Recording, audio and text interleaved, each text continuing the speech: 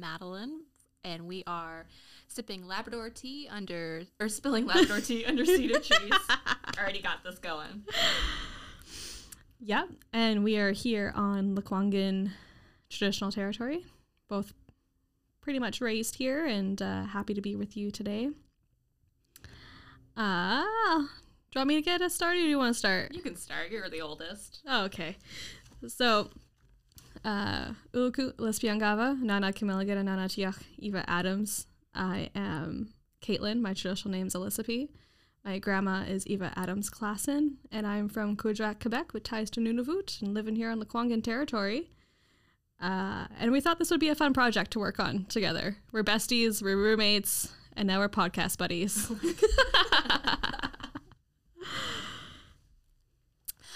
Gwe Daluisi Madeline. Hello, my name is Madeline. I am Mi'kmaq on my mother's side and French Canadian on my father's side. So today we're going to be sharing our creation stories from both of our territories, and then we're going to share how we got here on the West Coast. Alrighty. So coming to you from the north, we have lots of stories of how Inuit came to be. There's stories about how we are giants' descendants, and there's stories of how we are Earth children. So I think I like the Earth children story best. The story is, imagine what the Earth is like a long time ago. Many things were different back then. If we listen to Inuit storytellers, we will learn that there were a few Inuit living on the land. And in those times, but those ancient days were a long time of magic. And if we were told the stories, the land gave birth to children. These children were found in the ground and were adopted by the people who happened upon them. These children were sometimes called, I'm going to butcher, my Inuktitut is so bad, Nuna Minagut, meaning from the land. The children helped Inuit increase in number. They were just like any other human beings, but with a deeper connection to the land. I think that's really beautiful. And something to, pun intended, ground us in our conversation. Do you want me to tell mine next? Yeah. All right. I'm reading mine because I'm a terrible Mi'kmaq child and did not remember the creation story by heart. All right. So after the Mi'kmaq world was created, and after the animals, birds, and plants were placed on the surface, Creator caused both a bolt of lightning to hit the surface of my Mi'kmaq is also terrible. Usitgamu, which is the earth. This bolt of lightning caused the formation of an image of a human being. It was Glooskap, first shaped out of the basic element of the Mi'kmaq world, sand. Creator unleashed another bolt of lightning, which gave life to Glooskap. But he could not yet move. He was stuck to the ground, watching the world go by, and Naguset travel across the sky every day, which is the sun. His head was facing the direction of the rising sun. His feet were in the direction of the setting sun. His right hand was pointed to the north, and his left hand was pointed to the south. Glooskap watched the animals, the birds, and the plants grow and pass around him. He asked the Gisulg... hold on, translation. Gisulg, which is the one who made everything, to give him freedom to move about the Mi'kmaq world. So it was that third blast of lightning came that caused Glooskap to come free and to be able to stand on the surface of the earth. And that is how the Mi'kmaq people came to be. That's so cool. I am from lightning and sand. You are from lightning of sand, and I am from dirt in the ground. We both come from the earth element. That's true, we do. I think that's often a tie through most of nations across Canada, is somehow we came out of the land. Well, should we share of how we found each other? I guess so. We met at Camosun College. I was in my second year of college, and I was taking Indigenous Studies, and I was really bad in English class. Still am. I take it 3 times, no shame. I'm sorry, I couldn't help. Yeah, it was my first year of college, so I was a fresh young baby in the new adult world. And yeah, this girl just came and sat by me and she's like, we're going to be friends. And I was like, all right, let's do this. And then she corrupted me from there on. And now you're stuck living with me. I am.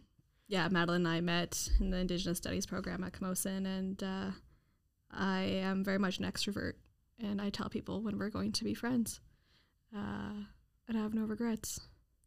Me neither. I mean, I probably would have never approached you, so I'm glad somebody took that step. Yeah. But I think we should share how we got here. Yeah, okay. That's a good point. As I said earlier, I'm Inuk on my dad's side. My dad's from Kuujjuaq. And my grandma, Eva, moved from Cooj to Churchill, Manitoba in her late teens, early 20s. That's what I hear. And she had my dad. And my dad was adopted when he was about 4. And his adopted story changes on each relative you ask how he got adopted out. But he was adopted by folks who are non-Indigenous, and so this was the time of the 60 scoop. And the folks who adopted my dad were very much involved in the church, and were social workers back in the day as well. And they thought their home, Victoria, Lekwungen territory, would be a good place to raise my dad. So my dad moved out here when he was 4, and went to St. Andrews, and then my mom is quite a bit younger than my dad. My mom, I think, is 7 years younger, and my dad used to hang out with my mom's older brothers and get into all sorts of trouble, and then they met, and they had me. So my mom had me when she was 21, and been here ever since. Look at that. Well, I've been a few places in between. Just a few. Just a few. We'll get into that later. The funny connection between the two of us that we've found later in life is that both of our parents are part of the 60 Scoop, which was kind of crazy to learn. Yeah, for mine, we'll start from like my mom's side. She was born in Halifax, Nova Scotia, to my grandmother, who was actually married to a white man, but she had a bit of a love affair with another Mi'kmaq man from New Brunswick, and that's how my mom came to be. Unfortunately, my Niskamitch on my mom's side, which is my grandfather, ended up passing away before my mother was born.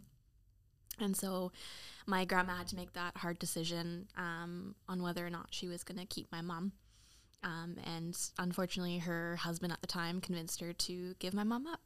So my mom was put into the foster care system, and not long after being there, my grandparents, adoptive grandparents, decided that they wanted to adopt a little girl, and they found my mom. My papa was in the Navy at the time, so they didn't stay very long, and they ended up getting shipped to Victoria, and that's how my mom ended up being here. And she's lived here almost her entire life up until when I was born. My mom ended up having my older sister when she was in high school with her high school sweetheart at the time. And then 3 years later, I came along with my dad, and then 2 other siblings came along after that. And yeah, we moved around a bit, but when I was 7, we ended up coming back to Victoria, and I've been living here ever since. Yeah. Crazy. It is. It really is. I think that a lot of us have the similar story. Like, there's a lot of kids out here like us, like, who have parents who are from the 60 Scoop, and it's tough for them to talk about it. Because I don't know about you, but I didn't realize my dad was part of the 60 Scoop until I was about 19, 20, and I'm 25 now. So, like, that's a lot to unpack in that short period of time. And just acknowledging the hurt that was done, and then like what do you do from here? Yeah. Right. And then that we're also like we're both from the East, we're both coastal people living on a different coast. Yep. And so that journey to learn is really like a mountain to climb.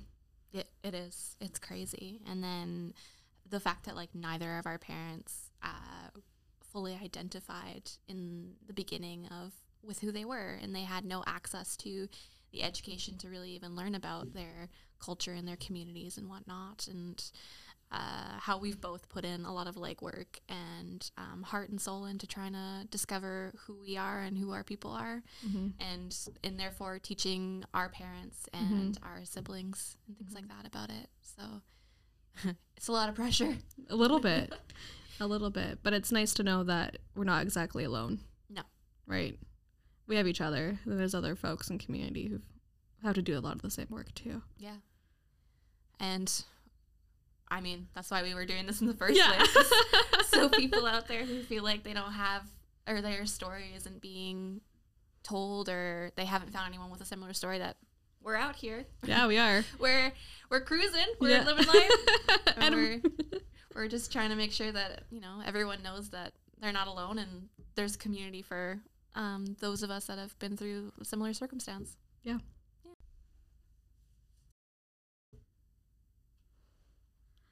So during this time you'll spend with us, we'll be covering various topics that have touched our lives, thoughts, feelings, fun times, laughs. So we'll be talking about different books we've read and how we felt about them, and if 10 out of 10 if we recommend. Yeah, for you to have on your reading list. Also, just, I mean, I know sometimes there's lack of access to resources, or family members don't want to talk about things. So sometimes reading about someone else's story might help you identify with your own story, that kind of thing. We're also going to obviously touch on things like language. And as we are both displaced Indigenous urban youth, I don't know how else to put it.